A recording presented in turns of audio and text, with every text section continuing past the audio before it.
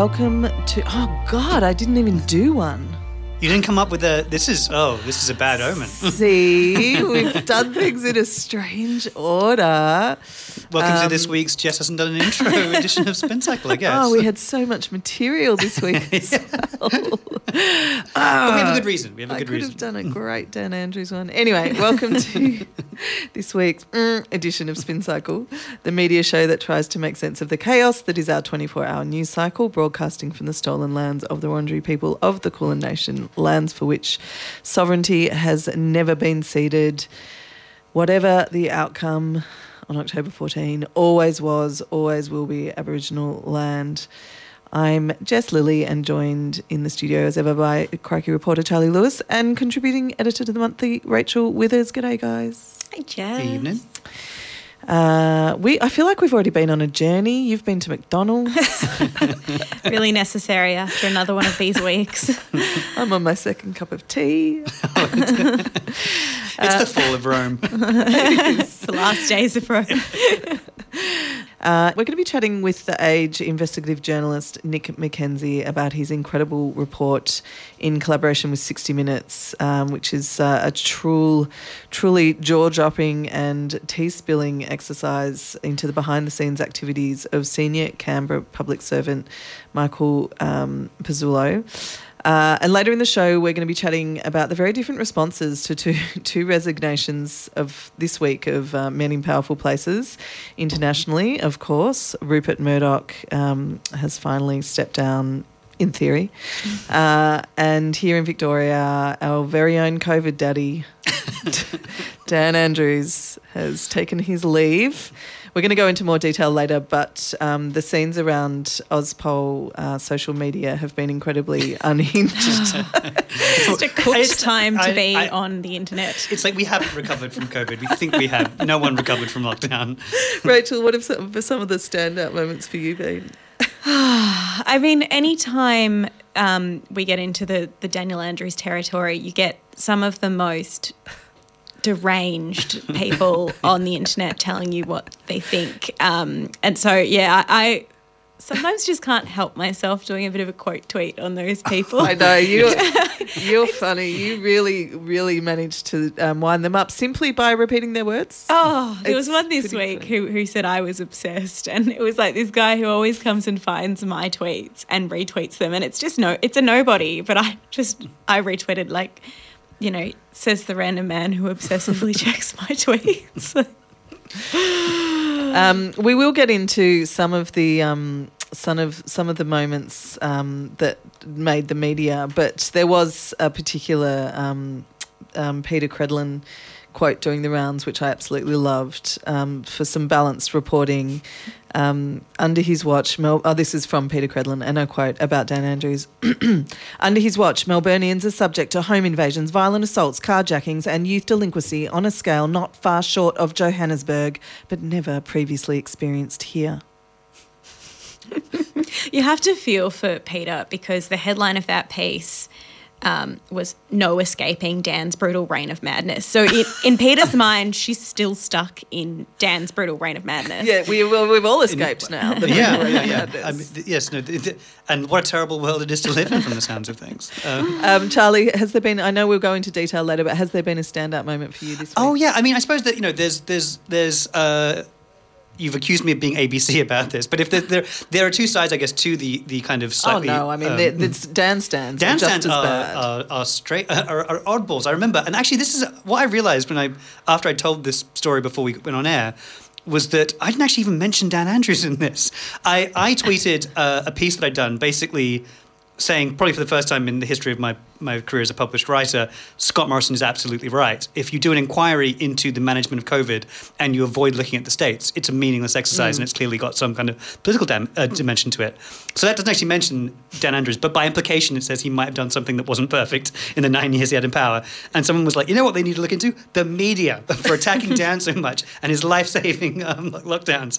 That's why, that was the kind of tenor of what happens if you imply, not that directly, that Dan Andrews hasn't always gotten everything right. Can I just say, Thank God Twitter's about to die. I was going to say it's apparently in its death throes, but it's still infinitely entertaining. In many ways. I think I've blocked so many really bad actors on Twitter that I still find it vaguely entertaining. Although I'm sure that there is a little eye twitch every time I open it, and I'm opening it a lot less than I used to. Triple R on FM, digital, online, on demand, podcasts and via the app. Nick McKenzie is an Age investigative journalist who has twice been named the Graham Perkin Australian Journalist of the Year, a winner of 14 Walkley Awards. He investigates politics, business, foreign affairs, human rights and criminal justice.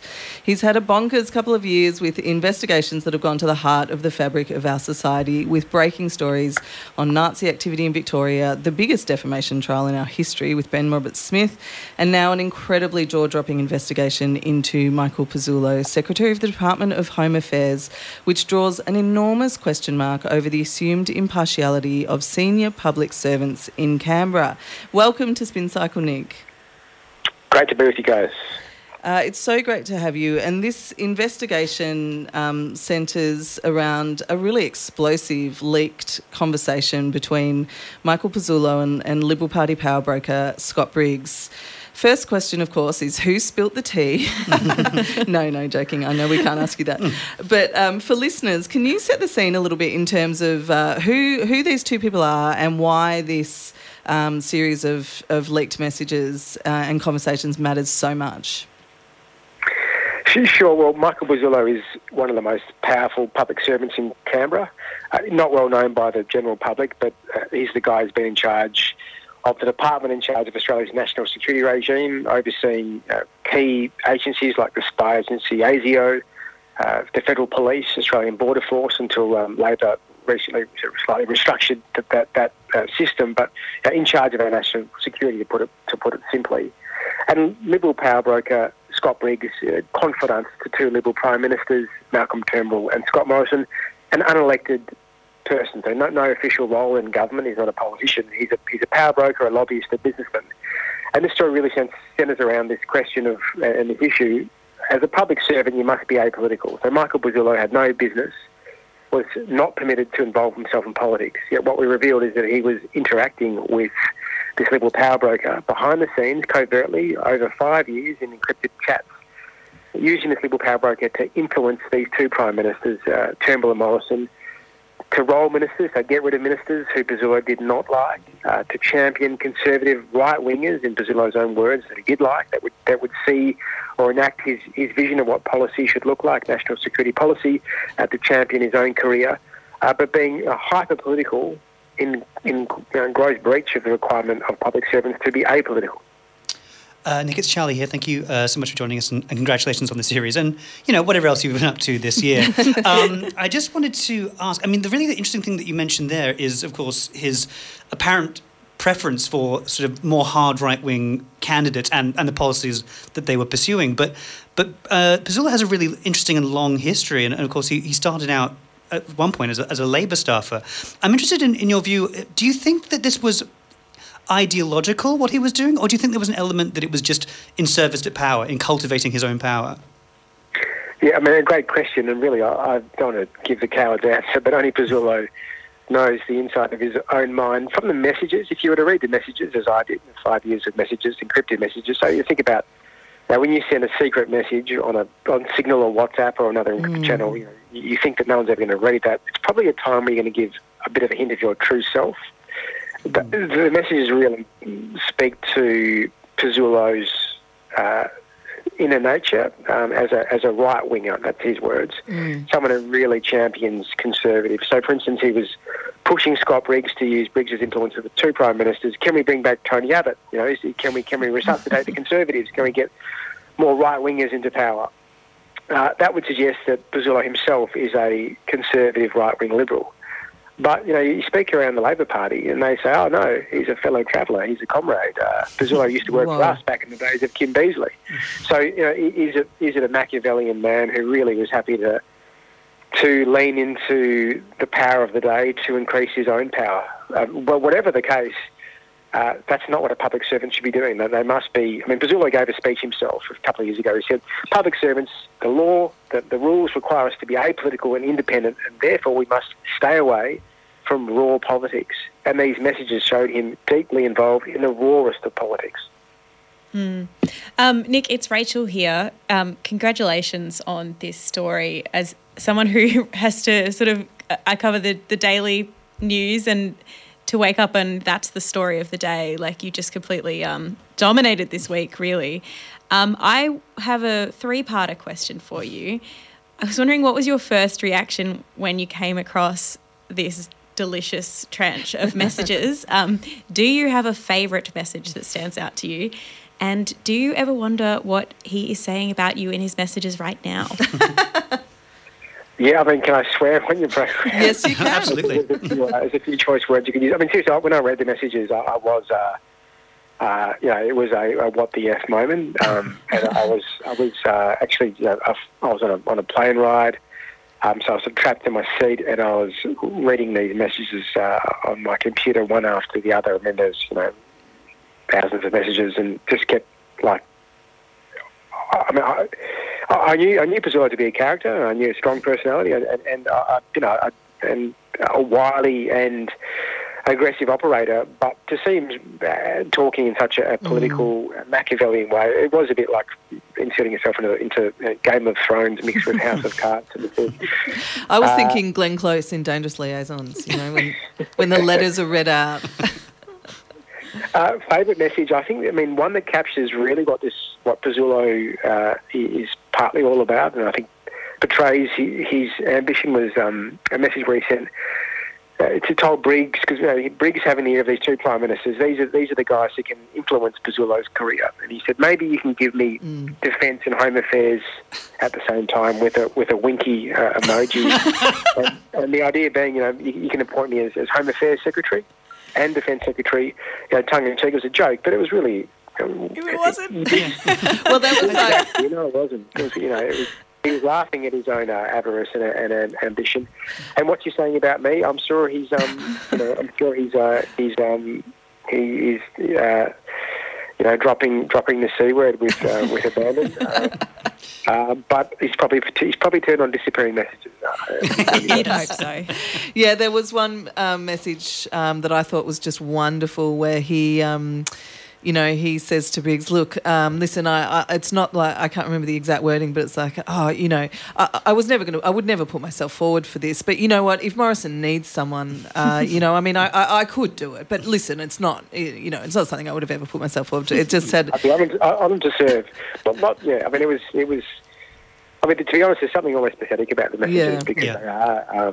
It was a real pick me. Yeah, then the ambition there, and I think. It says something about the ambition of these people who are in up very, very, in very powerful positions in Canberra, and ultimately it reminds us all on a serious note as to why the public service rules are in place. I mean, there's a reason why there's a very short code of conduct. It's easy for public servants to read. And it says, thou must be apolitical, independent, and not act or use one's position to cause another a detriment or advance one's own position. It's a privilege to serve the public. Yeah, I mean, most of them don't get paid much at all, and they are public servants because they believe in the role. This guy was on $900,000 a year. Like, he's getting almost $1 million a year, a huge amount of. Oh, he didn't need more power, a huge amount of power and influence in his role as it was, yet he wanted to play politics. And the simple matter is that if you want to play politics, run for office. And why does one say that? The reason this is so concerning is if you issue power behind the scenes in a way where you don't face the ballot box, so a public servant like Pezzullo has no real, some limited public-facing accountability. We can get rid of our politicians when they abuse their power. We vote them out. But because Pezzullo isn't a politician, we've got no power over him to vote him out if he does the wrong thing, abuses his power. And that's why public servants, especially such powerful ones like him, can't be political, can't be seeking this greater power in a covert fashion in a way that lacks all of accountability, because that's a massive betrayal of those that actually serve us, the public. Which does raise the next question, Nick, which is, does this, from what you know, strike you as an aberration, or does it tell us something wider and maybe slightly more concerning about how power works in this country? Well, we know from the Robo-Debt Royal Commission there was a head of a department who was in Catherine Capital who was pursuing a political agenda for the Morrison government, collecting welfare debt in a way that was immoral and illegal and caused people to self-harm and commit suicide. An atrocious policy that was pursued because it's seemingly the Secretary and other public servants, a small number, thought that that's what they had to do to please the political masters of the day and pursue a political agenda. But we know that public servants must give frank and fearless advice, and in circumstances where the political overrides their duty to the public, they should resign. So that scandal tells us, as does the Pezzullo scandal, this is a wider problem. There are, we know that there's been some hyper-political appointments. Philip Gaetjens appointed by Morrison as the Secretary of Prime Minister and Cabinet, a hyper-political role that Labor sought to remove. Pezzullo was a career public servant. He's worked for both governments. He's been a public servant his whole career. But it shows that once you accrue a lot of power as a public servant, you can start to champion one side, especially if they too have championed your career. And let's not forget that Operation Sovereign Borders, the operation to stop the boats arriving, asylum seekers arriving to Australia, under Tony Abbott, Scott Morrison, that was Pezzullo's baby. And I think that's where he became far too close to the coalition. He aligned himself with not only an operational thing in Operation Sovereign Borders, but what was a hyper-political thing, and it looks like, to some extent, he drank the Kool-Aid.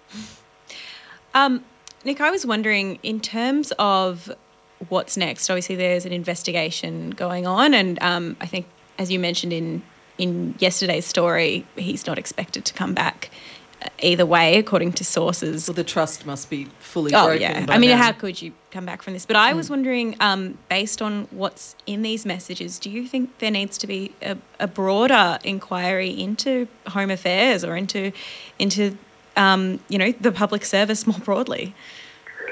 Well, I mean, yes to both questions. There is at the moment a number of inquiries that are either recently finished or are running at the moment into Home Affairs. So we know that there's been significant issues with the offshore processing system, allegations that Home Affairs money was used to pay bribes by contractors to operate on Manus Island and in Nauru to keep asylum seekers in those locations, and bribing local politicians. That's led to an inquiry by Dennis Richardson's former spy chief.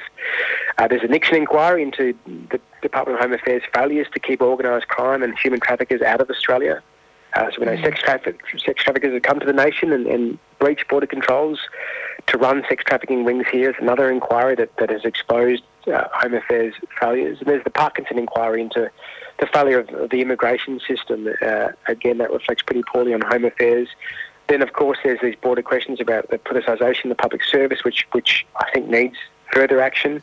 And the Australian Public Service Commission is looking at Pezzullo's own conduct at the moment. Now, it's an open question. I don't have much sense of how the Public Service Commissioner operates. I don't think most Australians do.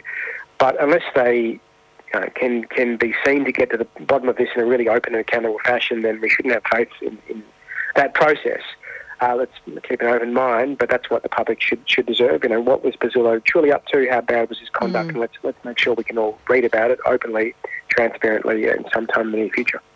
Nick, I know you do have a function to go to in a minute. I just quickly, I'm wondering, when you look at that 5 years worth of messages, and this is sort of between only two people, one, when you compare, say, policy decisions or decisions made by those two prime ministers and the department at that time, did Pezzullo, do you think, have any influence, or was some of the things that he was saying have any direct influence on decisions that were made? And two, what other conversations was he having? Are you expecting to find more?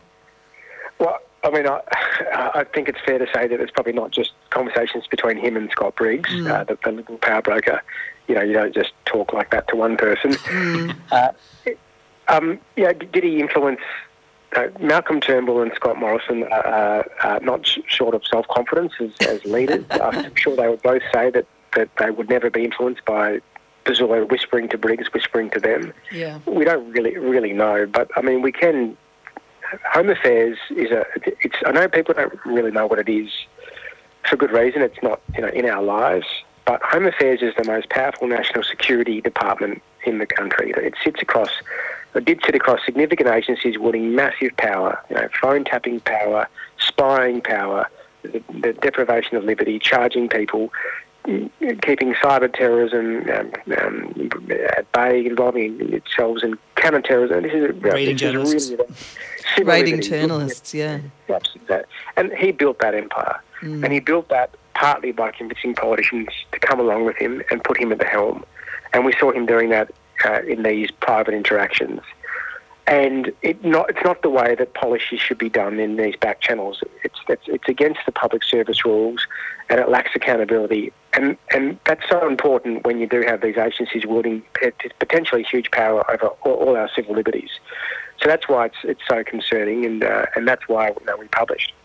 Just quickly, one more, sorry, very cheeky. I just remembered that he had some very choice words about the media, and in particular some, certain political reporters in Canberra, and you got the sense that he'd be very happy not to have any, media scrutiny of the department. What were your thoughts when you were reading his comments about the media? Well, I guess he was he was a hater to all stripes. He didn't like Barry Cassidy. Barry Cassidy was sneering and arrogant or whatever he called him. But he didn't like Alan Jones either. So this is a man, I guess ultimately he tells us he didn't like scrutiny, where it came from. And I think he was known for cultivating journalists and pushing his line. And at the same time, he was hypercritical of journalists who did things that were critical of him or his department. It's troubling that was the case, and frankly, it's a good thing that that's been laid bare, because the next time a senior public servant thinks or wants to act like that, perhaps they'll think twice. Yeah, well, for a man who doesn't like scrutiny, he sure attracted a lot of it this week. Thanks to you, Nick. Yes, thank you so much for joining us this evening on Spin Cycle. Nick McKenzie. Listeners can check out The Age for that series of reports. Another one dropped today, just a couple of hours ago, looking at Pezzullo's links to Big Tobacco and PwC. So I have no doubt there's more to come. Thank you so much, Nick. Thanks for your time. Thanks, Nick. See ya. Triple R! So there's an old line from Ulysses saying, read your own obituary notice, it'll make you live longer, it'll give you a second wind. And I think departing Fox and News Corp chair Rupert Murdoch might have some idea of whether that's true or not, because he's just been able to read the, shall we say, generous coverage that one of his outlets would give him upon his announcement that he was sort of standing down. And I think it's very important to realise he's still going to be something called emeritus chairman over News Corp and Fox Corp. If anyone thinks he's just going to sail off into retirement and take the gold watch and never be heard from again, I to take the literal hundreds of millions but it's funny, but it was a shock, I suppose, to that extent, because he famously is a workaholic, and there was a sense put forward as much by him as anyone else that he would leave that place in a box, like he wasn't going to retire. But then even announcing that he was sort of quote unquote stepping down, he's saying, I intend to be involved in the robust debate around ideas in coming years, and I'll be there on a Friday afternoon late at night. So I'll be on your shoulder, Lachlan. Yeah. But give us a little flavour of some of the reporting of his resignation or his stepping down or his semi-retirement, because it was unbelievably glowing, and I'm not sure what they could deliver if he was to if he was to pass away, where do they have to I from feel here? like some of these were just obituaries that they changed around a little bit and published, right? I mean, they probably had stories ready to go either way, but they read like obituaries.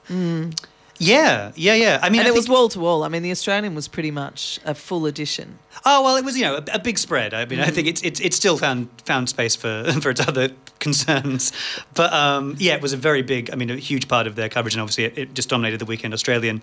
I mean, I thought the kind of the straight-ish news story of it, kind of reporting it, which was still under like a lifelong, a steadfast resolve for truth and freedom, I think was roughly the headline. And it had a huge number of kind of, as you'd expect, a huge number of tributes from various politicians. And it was quite funny to see the Labour figures kind of toy with what they should and shouldn't say about a Practicing figure. full diplomacy. Yeah, and I think the thing is that what you realise is that you can say a lot of things that are inarguably true about Rupert Murdoch that could be taken in a few different ways. To call him, to say that he's had an extraordinary career, has a huge list of achievements, and has changed the world is no exaggeration. and what you mean by that can be up to you, I suppose. Yeah. But the sort of spread, which was sort of filled with all these sort of smiling, benevolent photos, to the extent that those are possible of Rupert. No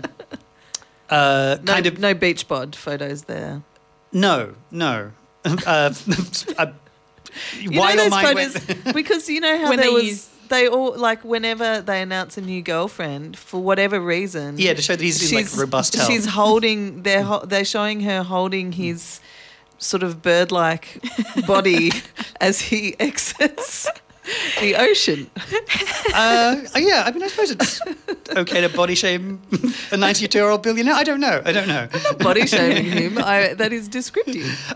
You're right. It is a constant pattern. Every new girlfriend, there's Yeah. a beach shot. And Loves they're always to go helping. They're always, the helping beach. him as though that's the way they're demonstrating his reliance on them or something. I don't know. I'm not sure what the psychology is. I think actually it might be the opposite that they're trying to demonstrate. I think it's the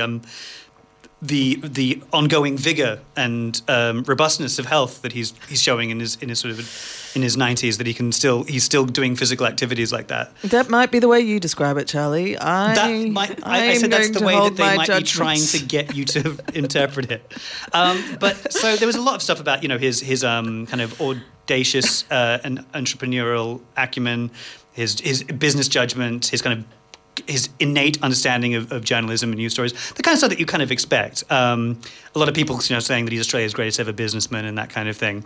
And they round up. I mean, that's the thing, is that he's sort of not ours anymore and hasn't been for quite a while. Yeah, that whole thing of, like, he started with this small town paper and, turned it into the global empire. That was the thing that was trotted out a lot. For sure. And there is some truth to that. There is some truth to that. He inherited a paper from his dad, but but still, it is still an incredible. From not even one of the major Australian cities to then the kind of global dominance we've seen. Again, inarguably that is an unbelievable achievement. But the one that really stood out to me, there was a few things. One, you had to search quite a long way before you heard any phrases like phone hacking or Dominion or anything like that. Any of the demonstrably dreadful year that he has had, even by, he's had a few really dreadful years. This is one, 2011 is another when there was the phone hacking scandal in the UK. There was a debt crisis in the early 90s and things. But, like, this has invariably been one of the best years he's probably had in public life. And that was very hard to find. And he mentioned that. Paul Kelly, to his credit, did mention that. Greg Sheridan was the one that really did, it just quivered. It palpitated with longing. It was it talked about his and this is all direct quotes, his extraordinary ability to operate simultaneously in many different contexts, not just different geographical ones, but technological, social, intellectual. He said that Murdoch is at ease intellectually at the highest level of political ideas, but also in culture, literature, and social change. And he always seems to be reading several books. God. But also then he says, he talks about 3 times he's hung out with Murdoch, and he says he notes his generosity in conversation. He's a man who's willing to share his own insights from the top of US, British, and indeed Asian politics. But he's also intensely curious. It's one of those things where it's like, but enough about me. Let's talk about you and what you think about me. Like, it's overwhelming. You wonder if there was like a special prize for delivering the best piece of hagiography. Well, so over the top. That can't be serious. With Lachlan taking over, of course, he likes to spend a fair part of his year working from Sydney, where, his family live. Maybe there is the sense that if you crawl far enough up, you might actually get closer to Lachlan, which is now the seat of power in the Murdoch. I mean, that is the thing. It does have that. I mean, and I suppose it's sort of inevitable because he has been this emblematic figure for good and for ill for his company for decades and decades and decades. It couldn't be any otherwise that there would be a cult of personality around someone like Murdoch. And I think that's as true of his detractors as it is of his supporters. I think he is he's a mythic figure to a lot of people on the left who think that he is, singularly destructive and sort of an evil sort of force. So I actually was surprised that there was even any mention, say, of Dominion or anything like that. You mean just within News Corp coverage? Yeah. I mean, I also really I loved Andrew Bolt's response in the Herald Sun, because he does a thing which I've noticed he does a lot, which is to pose the kind of the posing as the fearless truth teller and then kind of completely going against it. So he says, I can say what no other Murdoch journalist has. I'm glad Rupert Murdoch has made way for his son Lachlan. I can say this because if I'm sacked tomorrow, I couldn't care less. And you're like, oh, okay, interesting. And then it's like, basically he just says, because I'm glad it's Lachlan and not James, who's a left-winger and has no idea about, he's not a free thinker like Lachlan is. And he's not an anti-elitist like Lachlan is. And then he's like, by the way, I want to make clear, if I'm glad he's stepping aside, it's not because I've lost my admiration or affection for his genius. Oh, my God. It was interesting, and it was always going to be a moment to do the whole succession thing. It was clearly Lachlan. It's been Lachlan for a while, but there was a couple of other James Murdoch pieces. resigned from News Corp's board of directors in 2020, And criticised their coverage of climate change and things like that. Yeah, he was gone. He's never getting back in the saddle. There was quite a lot of coverage, sort of probably because of the show Succession making it such a hot topic. But even like The Age had an opinion piece from Geraldine Brooks saying that he's chosen the wrong son. Yeah. Like this was not a sudden decision, but the pieces came out saying, actually James was the smart one. And can I just add, I feel like I actually had something to do with Rupert Murdoch stepping down, because I actually finished Succession about 3 weeks ago. Oh. So now that I have finished. Now that he knows that you finished. Now that I finished. I'm sure he does monitor your binge accounts. Though. Yeah, absolutely. I mean, there was a sort of a hope that him stepping down might see some kind of crazy piranha-like infighting at Murdoch, but it does. We wanted that crazy board meeting. I'm desperate for it, but it does seem to have been a fairly smooth succession path, and Lachlan wasted no time letting his own sort of a position be known with the suggestion that Tony Abbott should be appointed yes. to the is it to the News Corp board, Fox Corporation board. Yeah, no. Just in case you thought there was going to be any kind of leftward turn. Yeah. No. Oh no. We're going the other way. No, we're going deeper right. I mean that is that's a interesting point. I mean, my colleague Bernard wrote about this, about how like it makes no sense until it makes perfect sense. He's got Abbott famously has no communications background. He has no interest in technology. He's got very little private sector experience at all. He's basically lived, apart from a brief stint as a journalist, he's basically been either a staffer or a politician his entire professional life. He knows how he was almost a priest, wasn't he? Anyway. He knows. I mean, I don't think He knows how to commit to a ridiculous point of view in public, though. So and that's basically where it ends up. He's in some ways a pioneering spirit of a pioneering political expression of what News Corp has achieved in the media.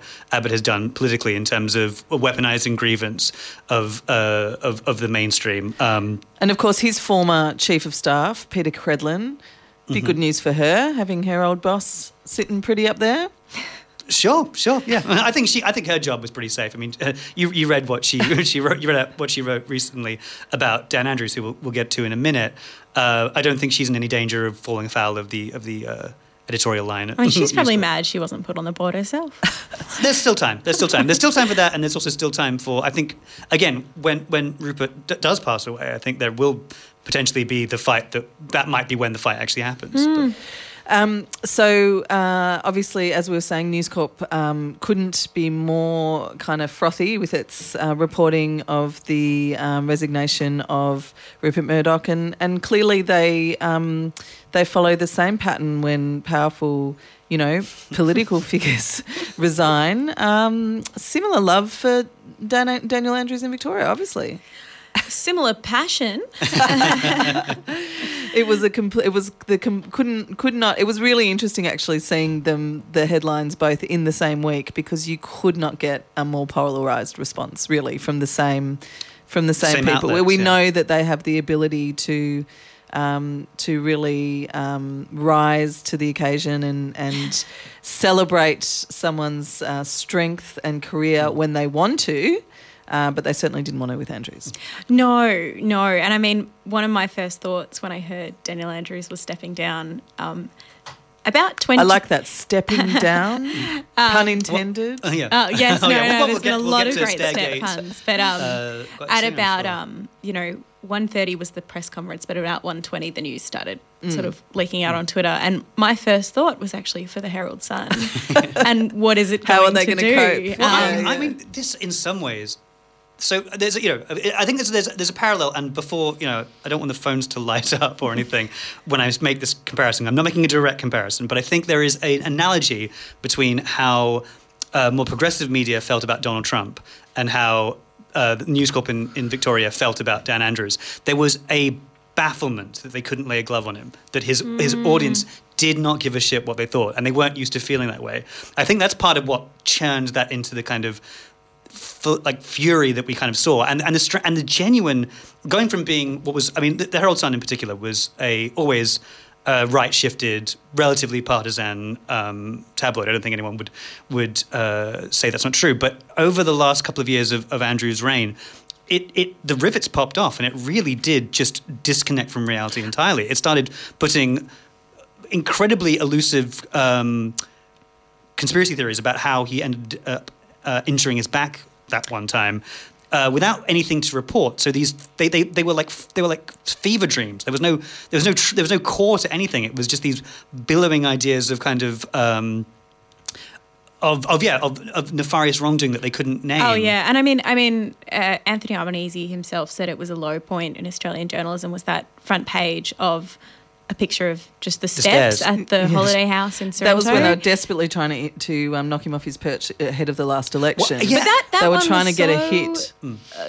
Conspiratorial and deranged, because you could only understand the insinuations of the steps that took down the Premier, and look at how small these steps are. Could he really have hurt and he his and his back? office have never confirmed the exact details of what happened. Yeah. That only works if you're moving in the same circles as the far-right people who started that in the first place. But any of us who have had a back injury know, yes, that could absolutely have happened. Most people are like, if you fell in the stairs backwards, yeah, sure. But Rachel, in your column this week, you look at the Herald Sun's political editor, James Campbell's response, who, began by blasting the Daniel Andrews' ruthless reign.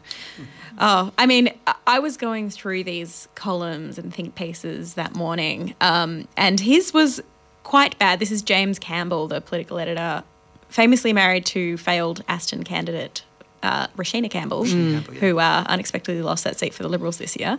And to Mary Doyle? Yeah. And Campbell sort of ended on this note. He went through everything he believed Daniel Andrews had done wrong in his regime. They loved the word regime. And at the end, he said, "And what did the public think of this? They liked it."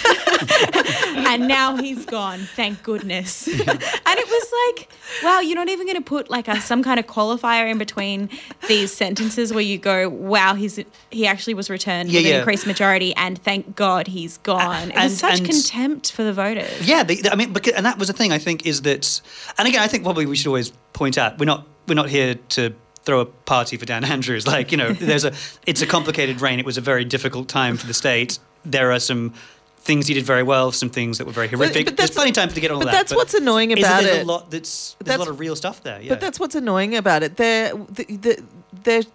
should have been more accountability for some of the decisions that he made and the choices that were made by his government. And he was notoriously, the buck stopped with him, and he did make a lot of decisions, his office, fairly independently or with a very close-knit team, and they deserve scrutiny, and a lot of those decisions deserve scrutiny. Yeah. But the things that I think deserve scrutiny are probably not the things that the Herald Sun think deserve scrutiny. No. Yeah. And The increase of the massively increased funding to police. Yeah. Growth of prisons, for example. Privatisation, the destruction of the Jurab trees, the red shirts. Remember red shirts? That should start. If there was a functioning media and a functioning opposition in the state, Daniel Andrews would not have had the career that he had. Well, I mean, whatever his again, It was just populism, there was a lot and they fed it Yeah. inadvertently. Yeah. Well, I mean, by being so ridiculous, it began to seem like all media criticism of Daniel Andrews was just over the top nonsense, hysteria, and it kind of all just turned into white noise. And he was very good at going around the media and communicating directly with voters, and he really showed how impotent News Corp is in Victoria when they are like screaming a message at voters. Politicians can get around that now. Yeah. And so I think the interesting thing will be, now that they have Jacinta Allen has assumed the office, will they return to being a partisan but slightly in touch with reality campaigning paper that could actually have some influence on their audience, or is the cat out of the bag now? Can this never go back to the way that it was? I mean, you've still got Andrew Bolt writing a column. The Herald Sun, I think, is beyond it. It was already a newspaper that was pretty much a sports paper and a Daniel Andrews front page. People have been compiling all the most ridiculous front pages, but that was kind of the two Some things of them were they even did. this week, they were hysterical. And I just don't think that Jacinta Allen is going to attract the same kind of rage online or in print. And so, I think it's kind of going to, potentially really change the Herald Sun. I mean, they no longer publish circulation numbers, but I don't think they'll be able to let him go. I think they are now going to want to chase him down and make him pay.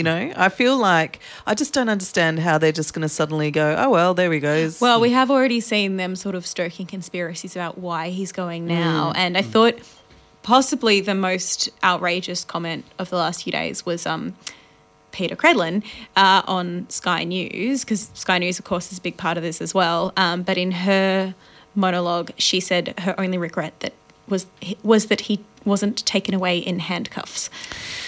Oh, and God. it's just, that's real Trumpian. I think the word Trumpian is so overused now, but it still has its uses, and that would be one of them. I mean, I think the broader problem is that, distrust for news publishers is increasing in this country. There was some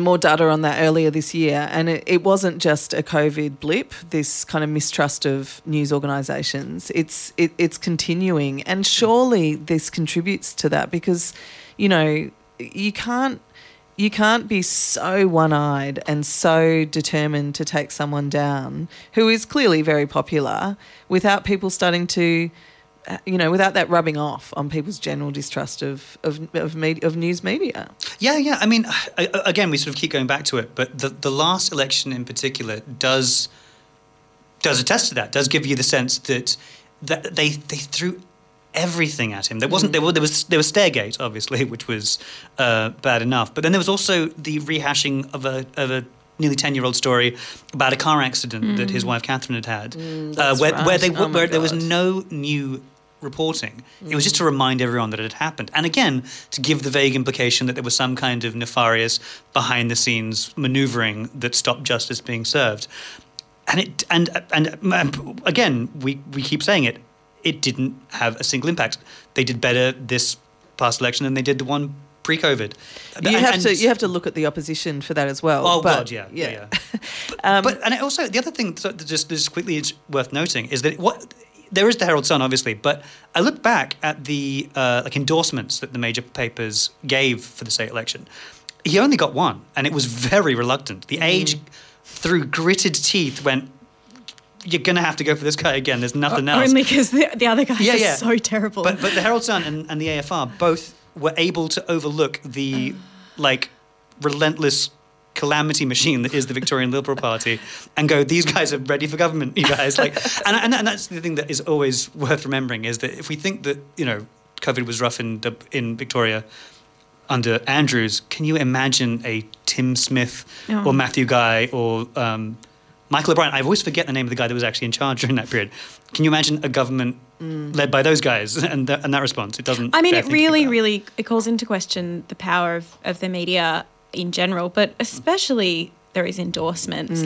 If every single paper in the state except one, and the major ones endorsed the party that didn't win. And then he won a bigger majority of endorsements. Why do we still do those? It's all very questionable, isn't it? It's the same with the major papers selling ads to Clive Palmer during, vaccine hesitancy or anti-lockdown ads to Clive Palmer during the height of COVID. Didn't really make his movement any more popular than it was. Certainly didn't help his party get anyone elected apart from Ralph Babbitt. So there is that thing of being if you can buy the front page and it does you no good, really. Yeah, no, it's a very big question and a worrying one for two working journalists to... Well, that same... I wish I'd brought it up. I was using it for a project the other day. I was doing some research, but the same study into trust of the news recently said that 18 to 24-year-olds, more of them get their news headlines from social influencers than news organisations at the moment. So both of you to TikTok, you go. Independent Melbourne Radio, 3RRR. Some really weird images of celebrities have been circulating online on social media over the last couple of days that have been truly baffling in relation to the Australian Financial Review's 2023 power issue. And there was one in particular where, my brain, footballer, Sam Kerr. Yes, is holding a trophy, and it looks like she has about 4 hands. Yeah, it's a David Cronenbergian nightmare. And it seemed just truly bizarre that they had these, they were obviously AI images of celebrities accompanying their power issue. And then a very separate article came up that says what we learnt when making AI images for the 23 power issue, but it doesn't ever explain why. Yeah, no, I think one thing that we should make clear is that they are not trying to fob these off as genuine, slightly oddball portraits of figures like Pat Cummins and Margot Robbie and Sam Kerr. They do make it very clear that these are AI-generated images. They've taken a photo of Scott Morrison at his desk his then desk when he was Prime Minister, and put Margot Robbie in it, which is just creepy. One of the things I loved about this this explainer that didn't really explain why on earth they had done this was at the end. They said, how quickly can you spot that they're fakes? And it's like... We just looked at it, with the hands. You just look straight at the hands. Immediately. They look them up if you can. They're quite ludicrous. Yeah. Oh, yeah. I mean, I think that it does sort of smack of perhaps... an idea searching for a justification. I think there's a sense that it's the editorial team might well have been this is quite a zeitgeisty chat that we're having at the moment about the power of artificial intelligence and ChatGPT and DALL-E and all these things. Could we make something out of that? And people have gone, yeah, well, let's go do that. And then they seem to have retrofitted this as a kind of explanation because, as you say, it's very hard to actually divine exactly what they're saying about why they have done this, except that it's a big deal at the moment. And that maybe it will make people make business leaders think more about AI and the implications it could have. They seem to have taken the celebrities and tried to sort of create a more sort of power-looking image. So, as I said, Margot Robbie. But, I don't know, Sam Kerr is holding up a trophy and it's well, that's fairly... standard. This is just a very strange picture of Sam Kerr, Uncanny Valley kind of... It's Sam Kerr dressed like a footballer. Wearing what appears to be the US women's football team jersey, not the Australian one. Oh, yeah. It's exactly. And it's her doing sport well, but That's what she dodoes every day of her life. Yeah. And there's lots of real photos of it happening where she doesn't have 18 fingers on one hand. And it's the same thing like of someone like Margot Robbie. She looks perfectly powerful in her day-to-day life. I know. As a very famous person. I don't think she's got political aspirations. No, and why would that matter anyway? It's very, very odd. I think, it's probably just, how are we going to PR this list? Yeah, I guess so. I mean, we're talking about it. We are in a glowing way. Interestingly enough, our guest tonight, Nick McKenzie, number 7 on the list of the most culturally powerful people in Australia. He didn't get an AI fake though. Well, Some of them were real photos. I'm wondering if maybe they just couldn't get those people to agree to photos, the people they made deep fakes of.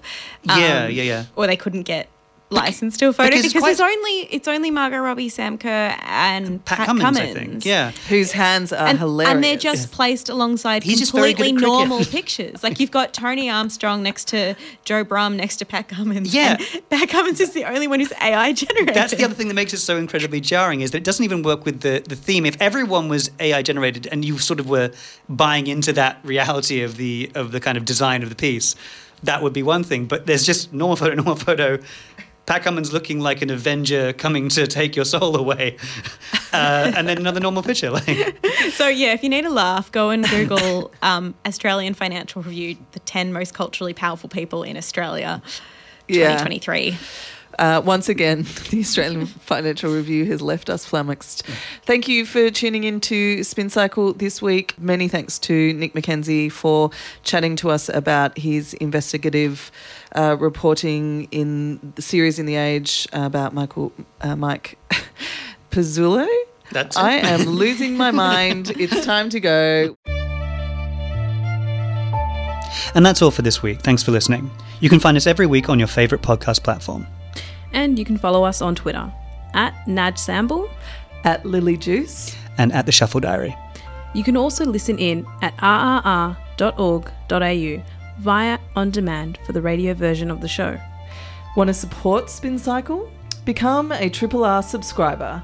Your subscription helps keep the station running and helps Triple R produce and create great radio and podcast content like this.